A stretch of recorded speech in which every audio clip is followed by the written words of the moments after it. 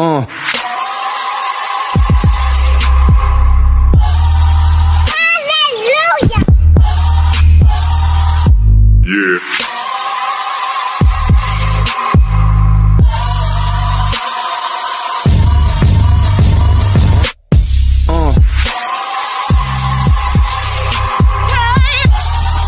Hallelujah. Yeah.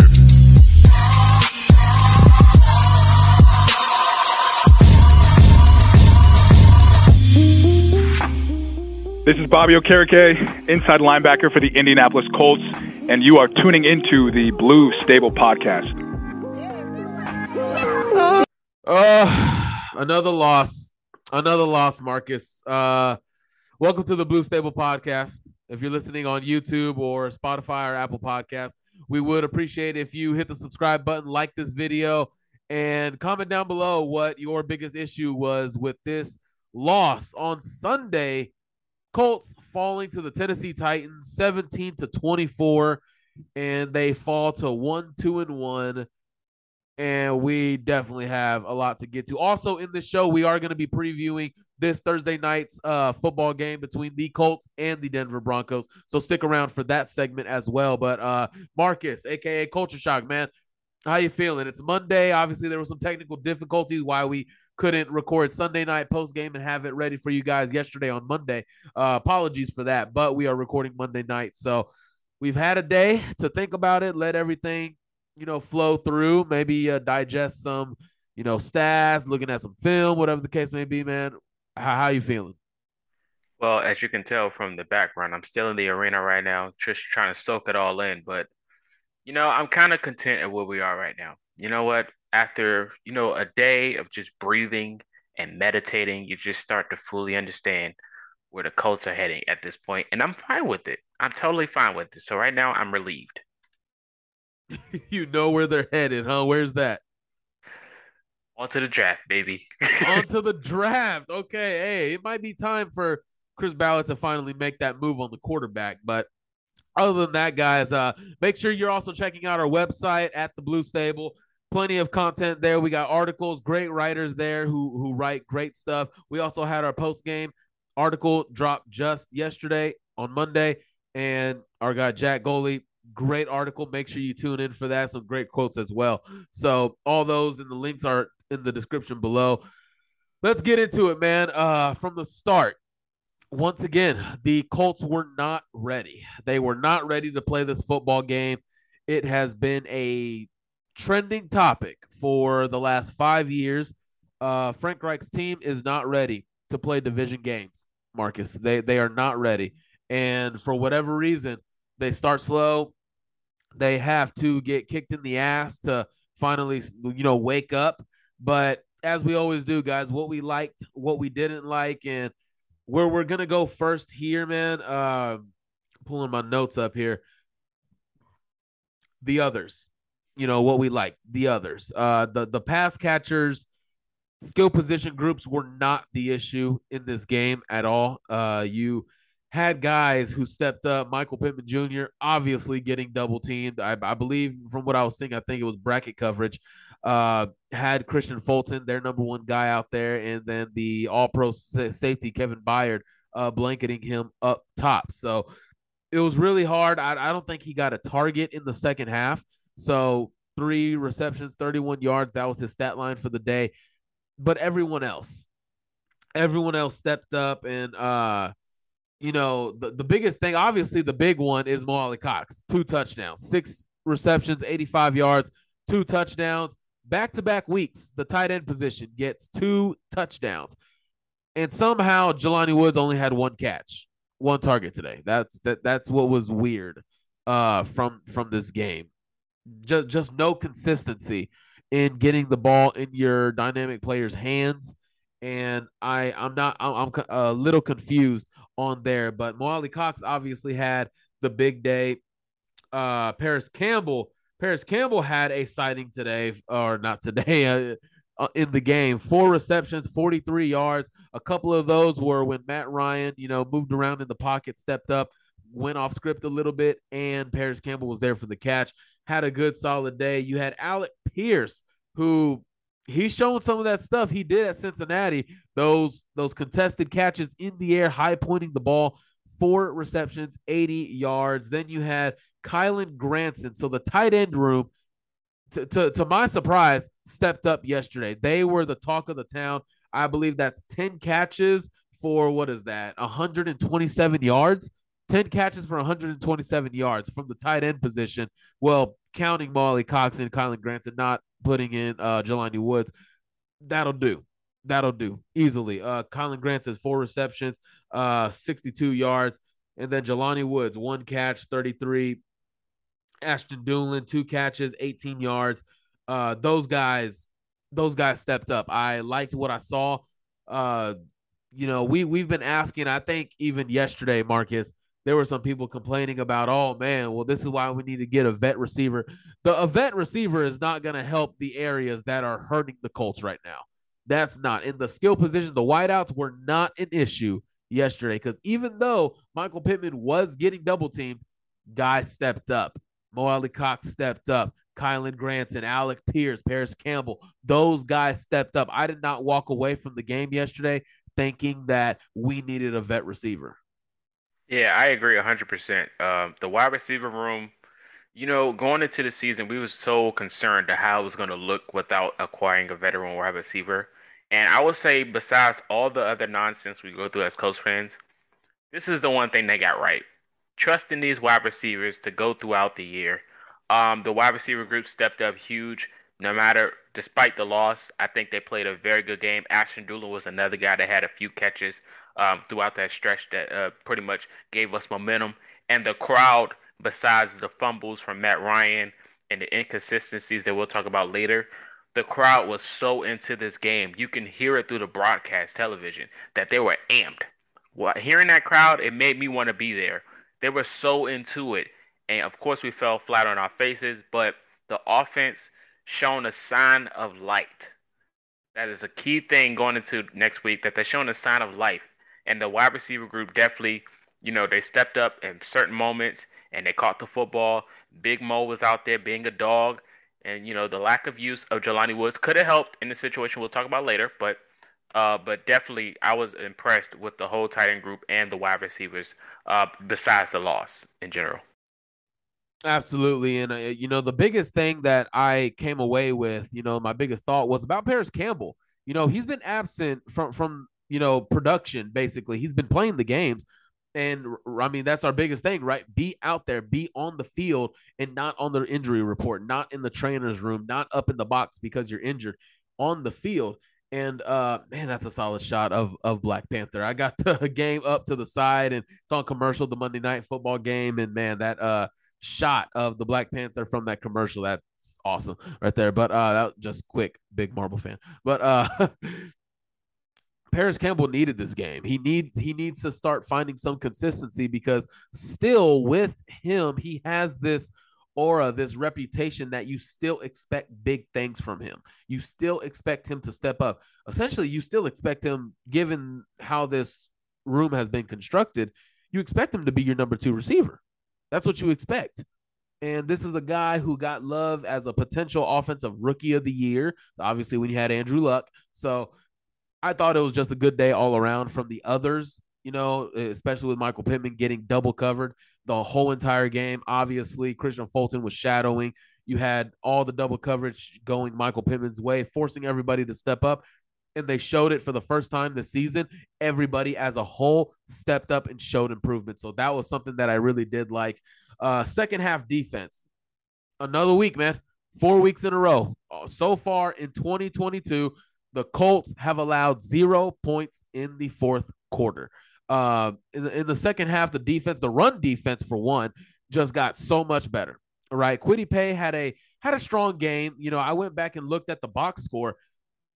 Some of these quarterback hits and pressures I really didn't see during the game, but they're on the stat sheet, right? 2 quarterback hits, two quarterback hits, a sack, and had a strong, I wouldn't say a strong, but had an okay day. And second half defense really forcing 2 quick 3 and outs coming out of halftime, allowing your offense to still kind of gain a little bit momentum.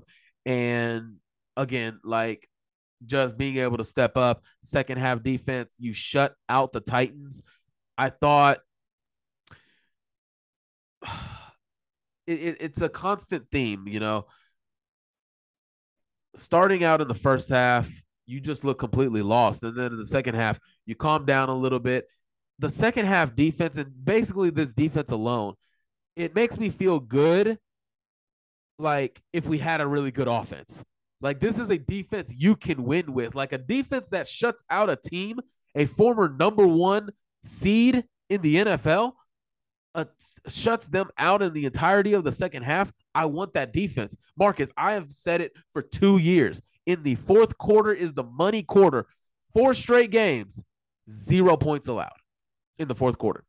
I thought it was a strong second half from them. Obviously, we're going to get into the other half of it, but for the last thing that we didn't like, or that we did like, second half defense definitely gets a thumbs up, because even though they dug the hole going down 21 points, they still gave the offense so many chances to take this ball game, and the offense didn't. We'll get to that in a little bit, but for now, the second half defense had a really strong day in the second half. I loved every single part of the defense. Just besides the fact of the Titans, scoring and all these things, but the defense, I say it so many times, the Colts have been a defensive team for many years now. Even with the inability to make the playoffs, or getting shut out in the first half and all these things, but and you look at the Colts, of course, you'll see Jonathan Taylor on the offensive side, but overall, in general, you're going to know that the Colts are going to bring the heat on defense. And that's been a thing with the last coordinator and this coordinator. The guys, we have talent on both sides, but most of the talent is on the defensive side. And when you fix the rotations and put the pieces in together at once, it's a thing of beauty. And yesterday against the Titans, they shown you what they can do. Now we all know the Titans kind of mid when it comes to second half performances, but we know how good the Colts can be in the second half as well. And again, the Colts defense stepped up, gave us a chance to win. Like I said, of course, we couldn't come out with a W, but there is a sign of hope when you look at this defense. If we're fully healthy and all things are attached at how we can move, even when you seen Isaiah Rodgers Sr. stepped on the field with that wrap up tackle on Derrick Henry, like the corners was out there making good tackles. Rodney Thomas was out there playing good safety football.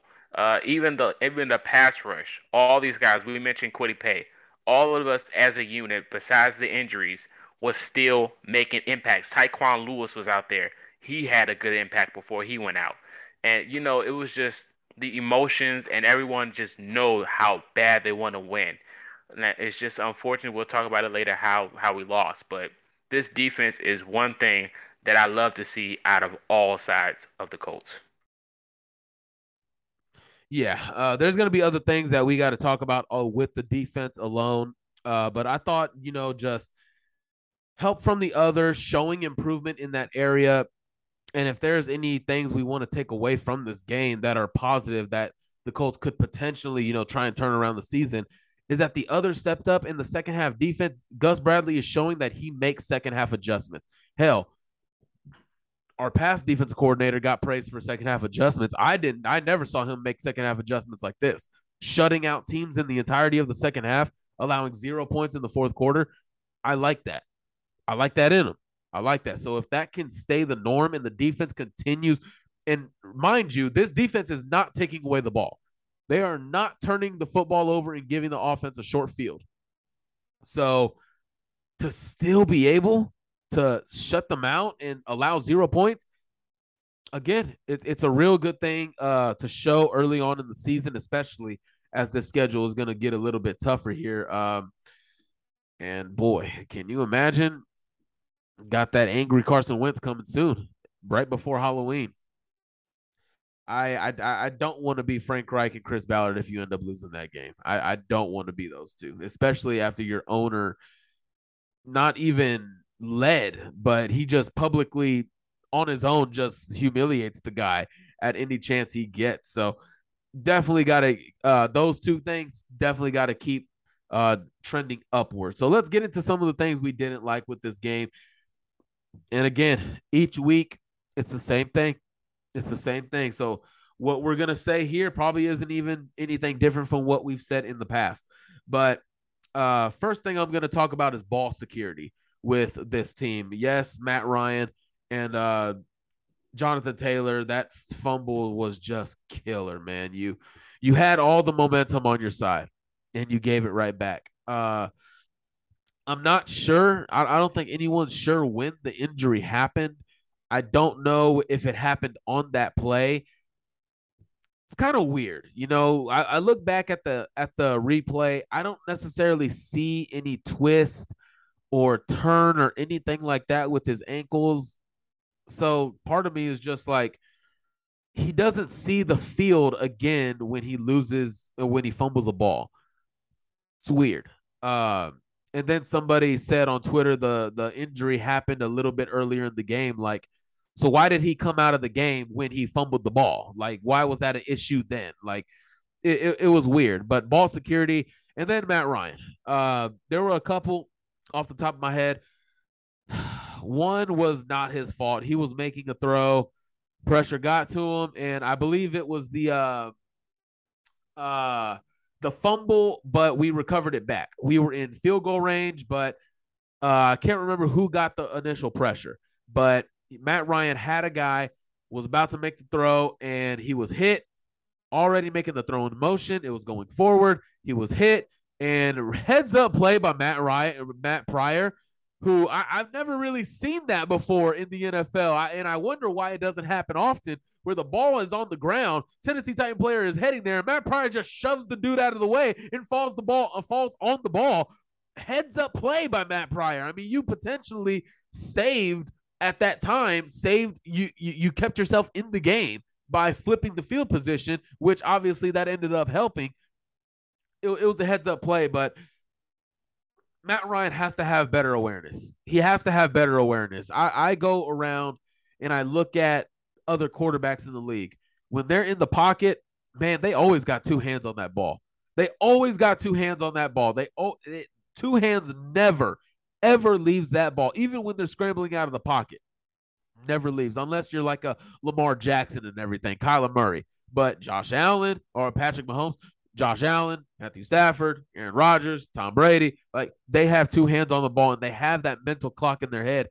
I got to get rid of this, or maybe I just need to fall down, especially if you feel pressure. And these mental mistakes, fumbling the football, is just what you can't have from your 37-year-old quarterback. You can't have that. A lot of people are taking the opportunity. Oh my gosh, Matt Ryan was not the upgrade that we were told. He was not. I mean, outside of the fumbles, Matt Ryan has been much better than Carson Wentz, than what Carson Wentz was last year. And you could argue he had a better offensive line than Matt Ryan. Like, because Matt Ryan has been better. Outside of the fumbles, he has been better.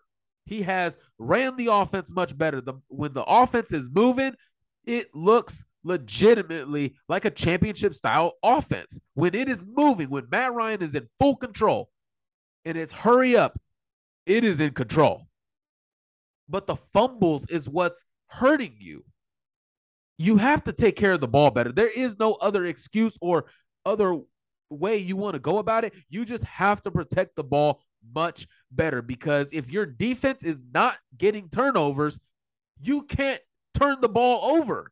You can't, because that's a recipe to lose in this league. If your defense, although it's showing signs of life and it's not taking the football away, you cannot be giving the football away at the rate the offense has been, Marcus. Yeah, the thing I usually say is one turnover leads to many. So, like after that first one, I just know that something else is going to happen. And when you come to Matt Ryan's and Carson Wentz conversation, this goes. I agree with Carson Wentz having a better offensive line than Matt Ryan's.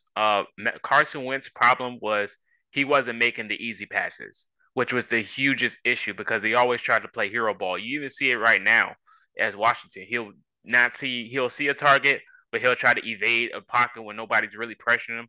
And for Matt Ryan's sake of the fumbles things, I think personally I've seen this on Twitter, but I do think that this offensive line has broken Matt Ryan. And I've came to a conclusion that when quarterbacks and they mention how they ask them about these turnovers and things, and they say they have to be better and they understand how to. And Matt Ryan mentioned how you have to secure the ball with two hands. But personally, like when it's game time, all of that goes out the window. So it's just going to be a repeating cycle, and we're just going to have to deal with it personally because you can say as much as you want, but when it's game time, most of that goes out the window, and you're not really thinking like that. So for Matt Ryan's sake, I think offensive line did break him, and it's going to be a continuing issue with the Colts if they don't protect him. And we've even seen flashes against the Titans of what this offense can be because Matt Ryan was still making some beautiful throws and he was stepping up in the pocket and making adjustments. He was doing all of these things in the same game that he almost lost us. Like I said, Matt Ryan, I mean, he gets majority of some of the blame, but in general, I think we can blame something else more than what we can just blame on Matt Ryan because Matt Ryan isn't the biggest issue as to why the offense isn't doing what they're doing personally. But like I said, Matt Ryan, in my mind, I think he's playing some decent football. It can be better, but for what he's trying to do, I understand, and he still has the ability to extend plays and try to win his games. It just has to all mesh perfectly into one circle. On this next one of what we didn't like segment, I'm gonna pair these two together: offensive line and the running game. I've hinted at this a couple weeks now.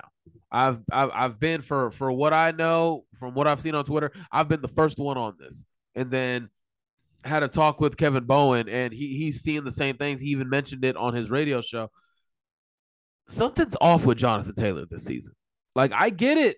The offensive line is not performing well. The offensive line is struggling in the run game. But when the holes are created, when openings are made, he's not hitting them.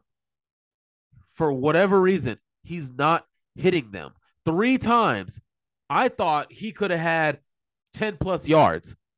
Especially if you're Jonathan Taylor, you can make a linebacker miss. You can make a safety miss. You can do that. You're Jonathan Taylor. But he runs to traffic. It kind of dates, it takes me back to his rookie year. First 8 games, he's just sporadic. I mean, just erratic. Just he doesn't know what he's doing. He's just going. He's not calming down, take a breath, diagnose what you're seeing. He's not doing any of that this year. I don't know how many times he's missed a opening that the offensive line has made. One specifically, I mean, and these are leading to the offense being in 2nd and 10, third and long. You can't be having that from your all-pro running back. You can't. Jonathan Taylor has regressed this season. I get it. The offensive line is not moving anybody. But, man, there are times when they are, an opening is made, and Taylor doesn't see it. He doesn't see it. Hell, he sees a hole, and he jumps back into the traffic. I don't know. That's why is he doing that? I have no idea. It's hurting the run game. It's hurting the offense, and you're getting yourselves into 2nd and 3rd and longs because of it. Now, the offensive line, oh, my gosh. You made the switch at right guard. Still wasn't enough. Pass blocking, I thought, was better, obviously. So I think you should possibly stick with that change in terms of pass blocking because Will Fries did put up a little bit of a challenge against Jeffrey Simmons. I think Jeffrey Simmons is better than Chris Jones, and Chris Jones annihilated Danny Pinter last week. But you saw the change made. And run game, it suffered a little bit, but it was his first career start, right? In a big-time division game. And then you have the pass blocking, which looked a little bit better, just watching it in real time. So, but then again, you also aren't blocking anybody. In the run game, you're not winning the matchups you're supposed to be winning, man. Quentin Nelson got beat by Danico Autry. He just ran by him. That's your $120 million guard. Your $120 million guard, Marcus. And for whatever reason, I know Colts fans want to keep reverting back. Danico Autry should have never been let go. Maybe he should have, maybe he shouldn't. At the time, I thought that it was, I've been on the record. I agreed with letting both Autry and Houston go because you had these young guys you spent second round picks on. You had to know what you had in them. I agreed with it, but it doesn't mean that that doesn't turn out to be the wrong decision 2 years later. It's the wrong decision. I was wrong. Ballard was wrong. A lot of people who sided with the decision were wrong. And it bit you in the ass because of it. The stunt that basically lost you the game in Matt Pryor, I don't blame Matt Pryor for anything that happened yesterday. He put up a really good fight against Rashad Weaver, against Bud Dupree, and he allowed zero pressures on Matt Ryan. Zero pressures until the last sack of the game. And then everybody, man, we need to start rhyming. We need to start rhyming. I'm not about to bench a dude because he decided 2 minutes and 30 seconds left in the game, he decided to have a bad rep. I'm not about to do that, Marcus. Like, that's just stupid to me. I get it. He's the rookie. He's the new blood. You want to see him. I get it. But he's not better than Matt Pryor. Matt Pryor is getting better week by week, and he's showing it. He's showing it, Marcus. He's certainly surprising me. He's having good pass block reps. And then Ryan Kelly struggling up front against Danico Autry, Daquan Jones. Braden Smith is struggling a little bit. I thought this week was a little bit better from Smith, but just the offensive line in general, man. I won't get over this, and I will continue to harp on this. You have way too many assets and money invested in this offensive line to allow this play to continue. This is not the play that the Colts are paying for. Why is it happening? I don't know. Quentin Nelson is getting beat. Ryan Kelly is getting beat. Well, Fries is getting beat. Braden Smith is getting beat. And Matt Pryor is getting beat. Like, if it's just not one thing, it's another. When someone decides to have a bad rep, it is at the worst possible time, Marcus. That's what I saw yesterday. The worst possible time. Yeah, it's kind of like when you just blink at a certain moment. You're like, oh, okay. Matt Ryan got time. He's making dots. And then as soon as we're about to do something to move the chains, an accident happens and Matt Ryan fumbles or someone gets beat and he has to do something crazy. But it's just the offensive line, I agree. We have too much money invested in this line for them to not even hold up for Matt Ryan to do something. It's like, of course, we should put more money into a premier left tackle. But for the right tackle, right guard, and center sake, it's kind of like we'll be better off with rookies at this point because there won't be a difference. So I hopefully in this offseason, we'll do something to maybe reconstruct this offensive line, break it down, ship it off, and start from scratch and keep who we need to keep. If we have to keep Big Q, then keep him. But everybody else, I think we definitely need to work on it. But again, this has nothing to do with us as fans personally because we know this is up to management. If they are all, they're not even all chips in at this point. I'm not even going to say that. So, like I said, the offensive line in general is just terrible to watch. And for the run game's sake, I'm getting Trent Richardson vibes at this point because I don't know what is going on in the mental game for Jonathan Taylor.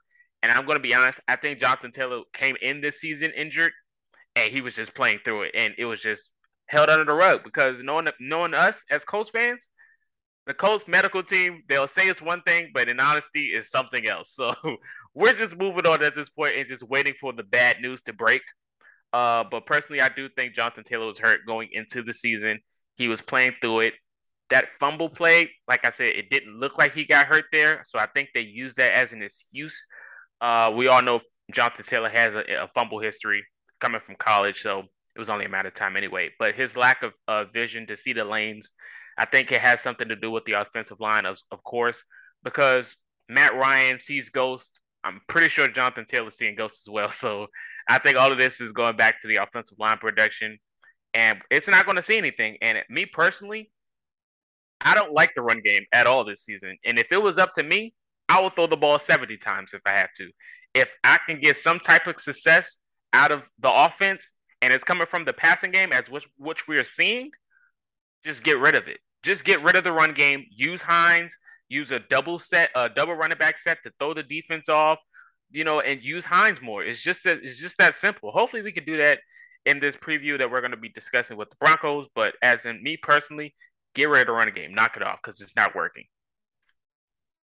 Yeah, I've just grown frustrated with the run game in general. Another thing with the run game, well, another thing that I'll harp on, the offensive line, we just can't really say any more about it, but we're going to continue to harp on it until they decide to play up to their contract. That's just the thing. I really don't like towing the line and then crossing it when I challenge guys, grown men's manhood who professionally play the sport. I always want to be wary of that, but damn, man, these guys have not played. As soon as they get their contracts, their play just falls off. As soon as they get these contracts, man, they just don't live up to it anymore. It's like they check out. Maybe not check out, but maybe they just don't have that chip on their shoulder anymore. I don't know what it is. Maybe they're content. Maybe they just rest on their laurels and, they made it. They were the best offensive line for 2 years. Hey, we made it. We did our job. Like, I don't know if that's the case. I don't know. And I hate speaking like that, to be honest with you, because, again, I'm not in this locker room. I've never played the sport professionally. I have no business saying when guys don't know what they're doing or they checked out. Another thing, I mean, how many times are you going to fall flat in a division game? We know what this game has meant to Jim Irsay as well. He talks about it. He tweets about it. Tennessee's a big game. Big game. I mean, and this is another thing that annoys me with Jim Irsay. When things are going well, he's in the public, talking to the fans, giving autographs, making tweets, all that stuff. But when things go to hell, crickets. Crickets. No accountability, nothing. Not challenging the players, not challenging. I mean, at some point, as the CEO of a franchise, you got to say or do something. Like, part of this does fall on Jim Irsay's shoulders. But I question what was Jim Irsay thinking yesterday. Marcus, when you sat down, and we still don't even know what was said today.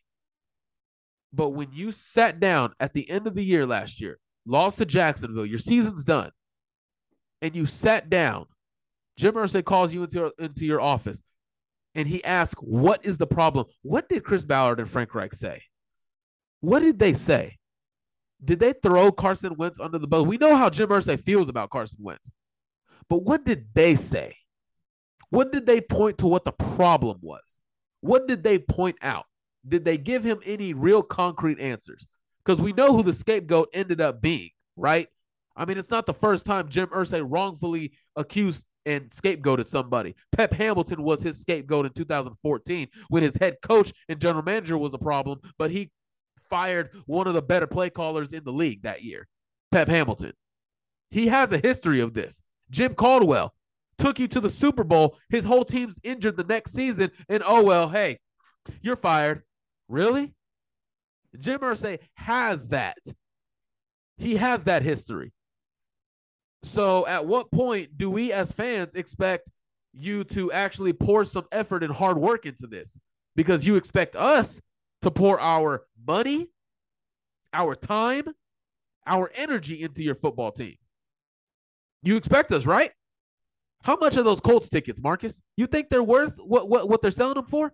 Absolutely not. Absolutely not. Who the hell is trying to be in Lucas Oil Stadium for $300? I sure as hell am not. When I see that product in, I don't give a damn about no Maniac Burger or goddamn Grover Stewart wings. I don't care. I want to see the product on the field. So you expect us to work 80, 90 hours, 2 weeks, invest our time, our money into your franchise. What are you investing into it? How are you repaying us? You know what the cost for Sunday ticket is, Marcus? And there are a lot of people that use Sunday ticket to watch the Colts. Monthly, it's $100 to watch 4 games a month. And then jersey sales. Apparel. Who all comes out to your training camp? Boy, you remember that bag of goods was getting sold to the fan base and training camp was sold out all this preseason? What have we gotten from it? Some Grover Stewart wings? Some Maniac burgers? To hell with the product on the field, right? I mean, at what point, I just ask myself, at what point do we start forcing some answers to come out? Because what has Jim Irsay been sold on? What was told to him? And now what is happening? 3 division games in 4 weeks, and you don't even have a win in any of them. That is frustrating as hell. He has a tie in one of them, if that counts. That don't count worth a damn. That don't. You tied with the damn Texans, and you have the worst scoring offense in the NFL. No, sir. That just can't happen. That just can't happen. I'm just stuck wondering, where do we even go from here? And there's a tweet circulating on Twitter right now. Okay, there's a tweet circulating on Twitter. I don't know how credible it is yet, but it does reference Peter King, and we know Peter King has relationships inside the Colts organization. Jim Irsay, Chris Ballard, players. We know that. So I'm going to say this tweet real quick, okay? Colts owner Jim Irsay has grown impatient with GM Chris Ballard and head coach Frank Reich, per source. And both of them are on the hot seat. And if there is not a major turnaround from the team soon, they both will be gone. As at Peter_King noted, the same applies to quarterback Matt Ryan. So, again, Jim Irsay, you are the owner. Chris Ballard, you are the general manager. Frank Reich, you are the head coach. When does this revolving door of quarterback stop? When does it stop? Because Jim Irsay, not only did you push Carson Wentz, it was your decision to push him out of Indianapolis, right, Marcus? So, and who did he prop up this offseason? Who did he prop up as the answer to the Indianapolis Colts this offseason?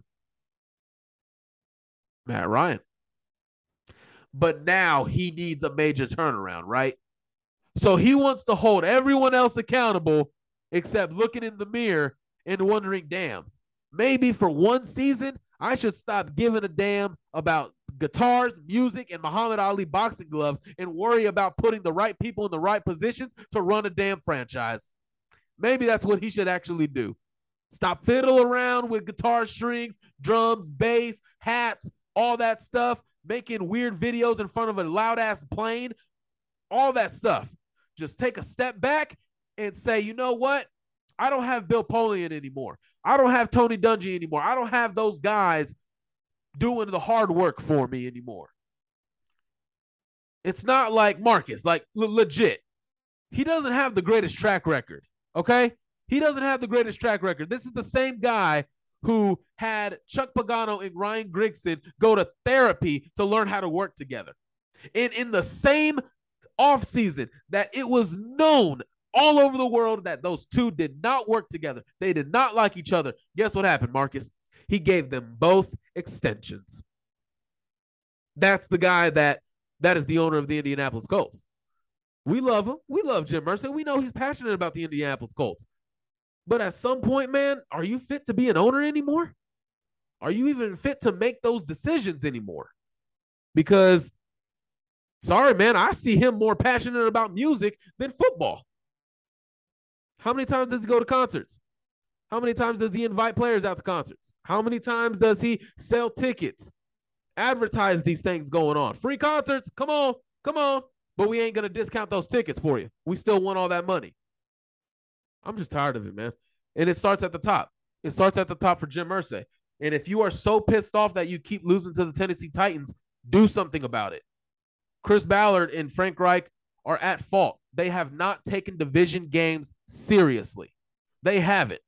At least Chuck Pagano was openly serious about division games. Openly. He even in press conferences, media availability, he showed that fire and passion for division games. Did he not, Marcus? All the time. All the time. But hey, they had a good week of practice, though, Marcus. It was a little bit more physical than usual. A little bit more. At some point, something's got to give. What do you think, Marcus? Yeah, in general, this whole process is kind of just tiring because it's the same cycle over and over and over and over again.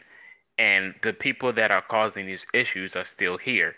So it's obviously that maybe Irsay is content with these situations and don't want to change the front office because he knows what's at stake when you do that. But at this point, when you have a roster like the Indianapolis Colts, who could be better roster wise, but I feel like they still have the talent to win the division. And you have a coaching staff that's pretty much kind of like don't know what they're operating with on the offensive side, and then you have an offensive line that you invested all this money in, and they're not functioning correct. It's like, who are you going to talk to try to get this situation together? Because you mentioned it's all chips in the offseason, and you make maybe three splashes on moves, and after that, you're still content with the same situations. You still have Isaiah Rodgers Sr. not being used how he's supposed to. You still have Naheem Hines, who is a gadget player, not being used how he's supposed to. You have an injured running back out there on the field, and you're not making any changes with that. And it's like, what are you really all chips in? Are you really? Because it looks like you're not. And if you are chips in, it has to be maybe Lay's potato chips, Doritos, and it's not the real chips that you want it to be. It's not casino chips. It's something not clicking. And we mentioned the offseason when they had that discussion after the Jacksonville loss. What did they say in that meeting? Did they even really talk, or did they just have a drink and say cheers on to next season? Let's lock in next year. Because if you was really all chips in, and you know what the problem is, you see the offense all year just struggle, and you still have the same head coach making the play calls. Are you not going to fix that? Why didn't you get rid of that coach? If you see that's the issue, why didn't you do that? If Ballard has all this money that he can go sign talent, he his mindset is, oh, they're not worth that contract. We got guys for that. We'll build through the draft. And obviously that's not working, as what you can see, because there's better product in free agency that you can go get. You don't see that as an issue, but you're frustrated after every loss. You should be in them locker rooms motivating these guys. If you trust Ballard and you trust Frank Wright, you should be in those locker rooms before the games, because the players are amped and they always say how angry they are after the loss, and we need to be better. They're not going to voice the frustrations out because they know that's going to break the locker room. But you know what the problem is. So I think personally he should have fixed this. And if not, the season, like I said, is on to the draft. They got about 3 more weeks to get this figured out in my mind. I agree. I agree. Another thing with Frank Reich, you know how many snaps Naheem Hines had on Sunday? He had 19 snaps. Not 19 snaps. That was DeForest Buckner. He had 21 snaps. You know how many times the ball was in his hands? 2 targets, 1 carry. That went for 0 yards. Why was this guy given an extension again? I know why he was given to it, because he earned it. Was he used at all effectively? And I don't want to hear nothing about, oh, man, it was the way Tennessee was playing. I'm watching the game right now. San Francisco is doing anything it can to get the ball into Deebo Samuel's hand, lining them up, outside receiver, inside receiver, double running back sets, tight end, whatever the case may be. They're doing what they need to do to get the ball in one of their most dynamic players' hands, the most dynamic player. They're doing what they need to do. You know what's going on with Michael Pittman? Even when Jonathan Taylor came out of the game, he got 1 carry, Marcus. He got 1 carry. Where are the plays? Where are the designs to get him the ball? And I would mention this. We don't give enough credit to Phillip Rivers, because when Rivers was here, he understood the assignment with this roster, and they was much younger. And he still did what he had to do, even with the bad offensive line, because he got sacked a lot too, and a noodle arm because he threw from the side. All of these mechanic issues and all these things, and Phillip Rivers still led the Colts to the playoffs. No matter what you say. Imagine if he had this roster right now. Imagine.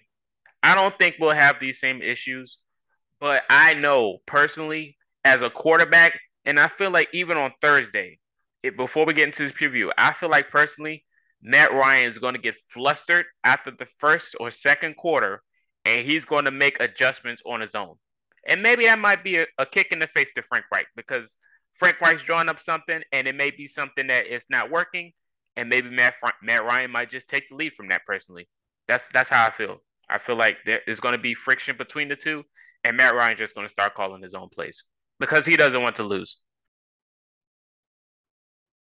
Yeah, guys, there's not really much more we can talk about with this because we got another game here in the next 3 days, and that's exactly what we're going to get into. We're going to start this short little preview. The Colts are going to Denver Mile High Thursday Night Football to take on the also struggling Denver Broncos. The Colts, the 32nd ranked scoring offense against the Broncos, the 31st ranked scoring offense. So, are we going to get a 3-0 game? I have no idea, but let's go ahead and get into it here. Both teams are walking into the game pretty banged up. Right now, the Broncos, their running back, Javonte Williams, their stud running back, their second-year guy, tore his ACL. He will be out for the year. Prayers up for him. Randy Gregory, their star free agent acquisition this past offseason, he has to get orthoscopic knee surgery, and that could possibly land him on IR. He is out. So that's a big win for the Colts offensive line. Other than that, Russell Wilson does have a shoulder injury as well, so that'll continue to get monitored. The Colts, however, did go ahead and rule out Shaquille Leonard and Tyquan Lewis out, both in concussion protocol, especially now with what's going on with Miami and the awareness that's around concussion protocol right now. It's the good thing to go ahead and rule those guys out today. Don't let it even be a question. Jonathan Taylor, he has a chance to play. That's what's being reported. He has a chance, but talk of it being a high ankle sprain. Me personally, I wouldn't even play him, especially if you want to ride him this season. I would say just hold him out and let him get the 10 days of rest. That's what I would say. Like, you got two division games right after this coming right up. So something's got to happen. So that's what's going on right now. DeForest Buckner still dealing with an elbow issue. He only got 19 snaps on Sunday. So where's that going to go? Teams are walking into this game as usual pretty banged up on Thursday Night Football. So let's go ahead and just talk about some answers. Denver's defense isn't, I wouldn't say like locked down, but they are tough. They are sound. Patrick Surtain and Michael Pittman Jr. is definitely going to be a really good matchup. That's definitely going to be a really good matchup I'm going to see. But again, what about the others? Are the others going to get involved? And let's just say Jonathan Taylor doesn't play. Isn't this the game where Nyheim Hines gets the ball in his hands like 30 times? Like 20 times? Isn't this the game? Because we're over here talking about Phillip Lindsay. He's not even running back 3. He's on the practice squad. Why are we not talking more about running back 2, Nyheim Hines? And, on a short week, he should definitely be rested because he ain't done much this season. Coach hasn't gotten him the ball this season, so he should be well rested. I want to see Nyheim Hines be a part of this game. I want to see him be a part of this game. I also want to see a little bit more help from the others. I want to see if they can keep that trend going a little bit, especially from the tight end room, man. Mo Alley-Cox, Kylan Granson, Jelani Woods. I want to see how much consistent they can stay with that production. Is it consistent? Can you bank on it? Or is it just an anomaly? And, those things do happen. But can that be consistent? Running the football, I think that's going to be a big aspect as well. I'm not sure if you're going to go run heavy again. I've never been the biggest fan of being run heavy in this league. It doesn't get you anywhere. It can get you somewhere, but you got to be able to pass the ball. And that's what I feel like this team has to do. Pass rush wise, obviously Gregory is going to be out. Bradley Chubb, however, I feel like he's struggled to live up to the number 5 overall pick. He's failed to live up to that, obviously having tore his ACL a couple years ago. We'll see where that's at. Okay, he'll be matched up against Braden Smith, but maybe Nathaniel Hackett might think, hey, let's match him up against Matt Pryor. Defense wise, they're struggling as well. But what I want to see in this game is, can the defensive line get some consistent pressure? All right, because Yannick Ngakoue last game, he faced the backup left tackle in Tennessee and barely got anything. Like, I think got one quarterback hit. That was it against the backup left tackle. Need better from that unit. Uh, it looks like Tim Patrick is going to be out. Obviously, he was out before the season. And then another injury is going on with one of their other players. It's another skill position player, but they're going to be banged up. So going into this game, defense, the defense, I feel like it's going to have to win this game for Indianapolis. The offense, really, I think it'll have its moments, but for on the road, well, let me switch it up. The offense has to repay the defense on this game. The defense kept you in it. They forced punts and they gave you the ball back time and time and time again in the second half, and you did nothing with it. So the offense is going to have the day and bring the offense to Denver. But what history shows, the visiting team on Thursday Night Football rarely wins those games. So I don't think the Colts are in a situation where they can just say, if we drop this game, we'll be all right. It's an AFC opponent. Got to take it. Got to get it. Yeah, definitely got to go lock in this game. It could definitely be a trap game for us though. And I think we're the trappers. I think we can go out there because Broncos are probably the better team because they have a better offense in my opinion with the passing game. And the secondaries, I don't want to risk it. I feel like Matt Ryan's going to throw I think he's going to try Patrick Surtain, and I know he's going to be locked up on Michael Pittman Jr., but Surtain has been guarding elite wide receivers all season so far. And he shut down. He played very good against Devontae Adams last week. So I'm pretty sure he's going to be bringing that momentum into this game. And Michael Pittman Jr. is no Devontae Adams. He's a dog, but Patrick Surtain is going to have his answer for Michael Pittman Jr. And like I mentioned last week, I mentioned Alec Pierce is going to be he's going to show off and going to have to show up against the Titans, and he did. And I'm going to have to go with that again this week. It's a short week, but I'm going to need him to step up against the Broncos, knowing where Surtain's going to be located. We're going to need a lot of motion on that offense. And for the run game sake, we mentioned Hines being running back too. Throw that out the window.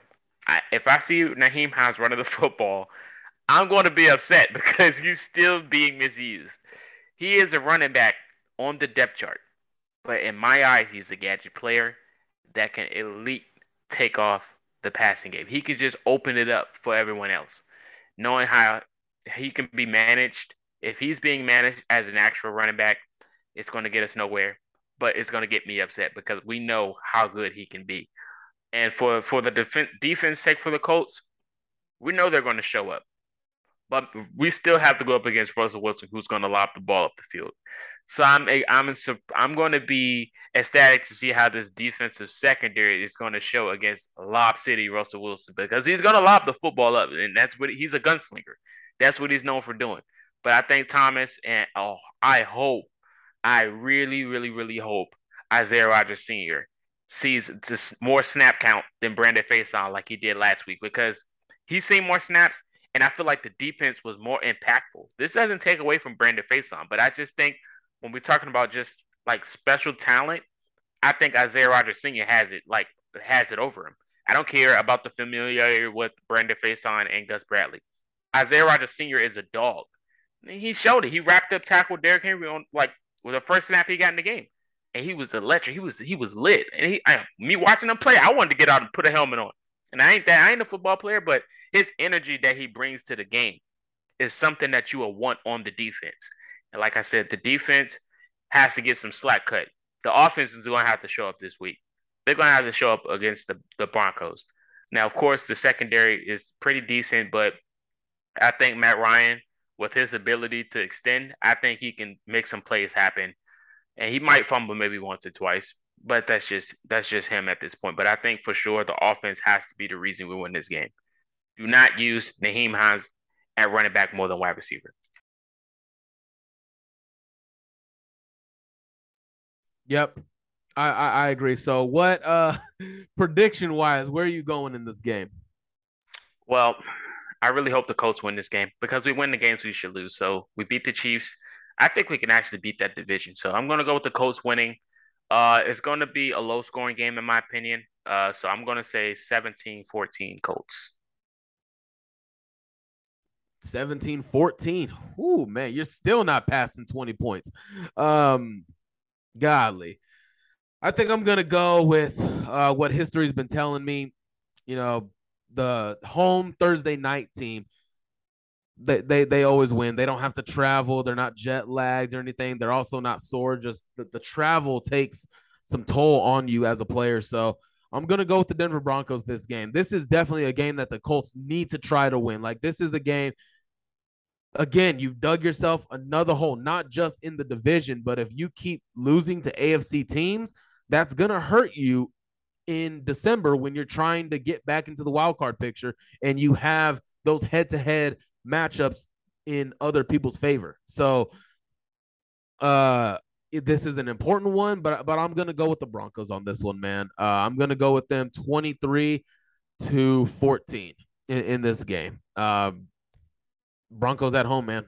You know, Mile High, the altitude teams, for some reason, it looks like Russell Wilson's still adjusting to that altitude. But, hey, hopefully it's a good one. This is going to be – hopefully there are good things to talk about. I don't know. But other than that, guys, this has been another episode of the Blue Stable Podcast. Thank you for tuning in. Thank you for sticking with us along this ride in this episode. And, hey, there's still a chance the Colts can make something of this season. But if they can't, it's not always the end of the world because you got two really good prospects waiting for you in April.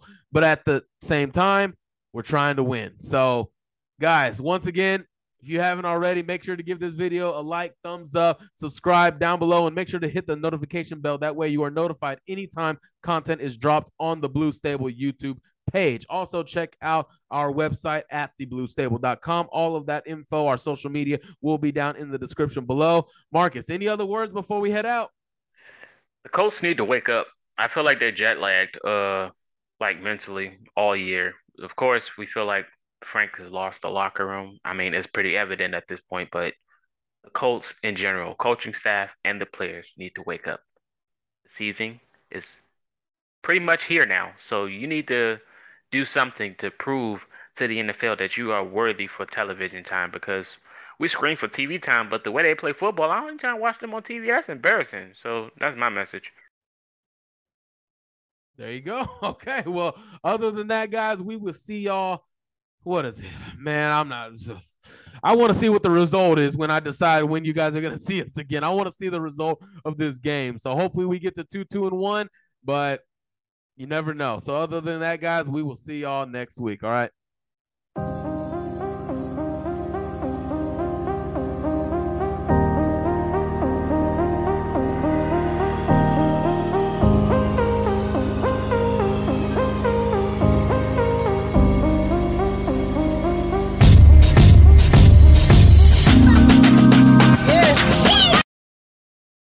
BetMGM has an unreal deal for sports fans in Virginia. Turn $5 into $150 instantly when you place your first wager at BetMGM. Simply download the BetMGM app and sign up using code Champion150. Then, place a $5 wager on any sport. You'll receive $150 in bonus bets, regardless of your wager's outcome. And if you think the fun stops there, the King of Sportsbooks has plenty of surprises in store. Check out daily promotions, same-game parlays, live bets, and so much more. Download the app in Virginia today and get $150 in bonus bets instantly from your first wager. Only at BetMGM.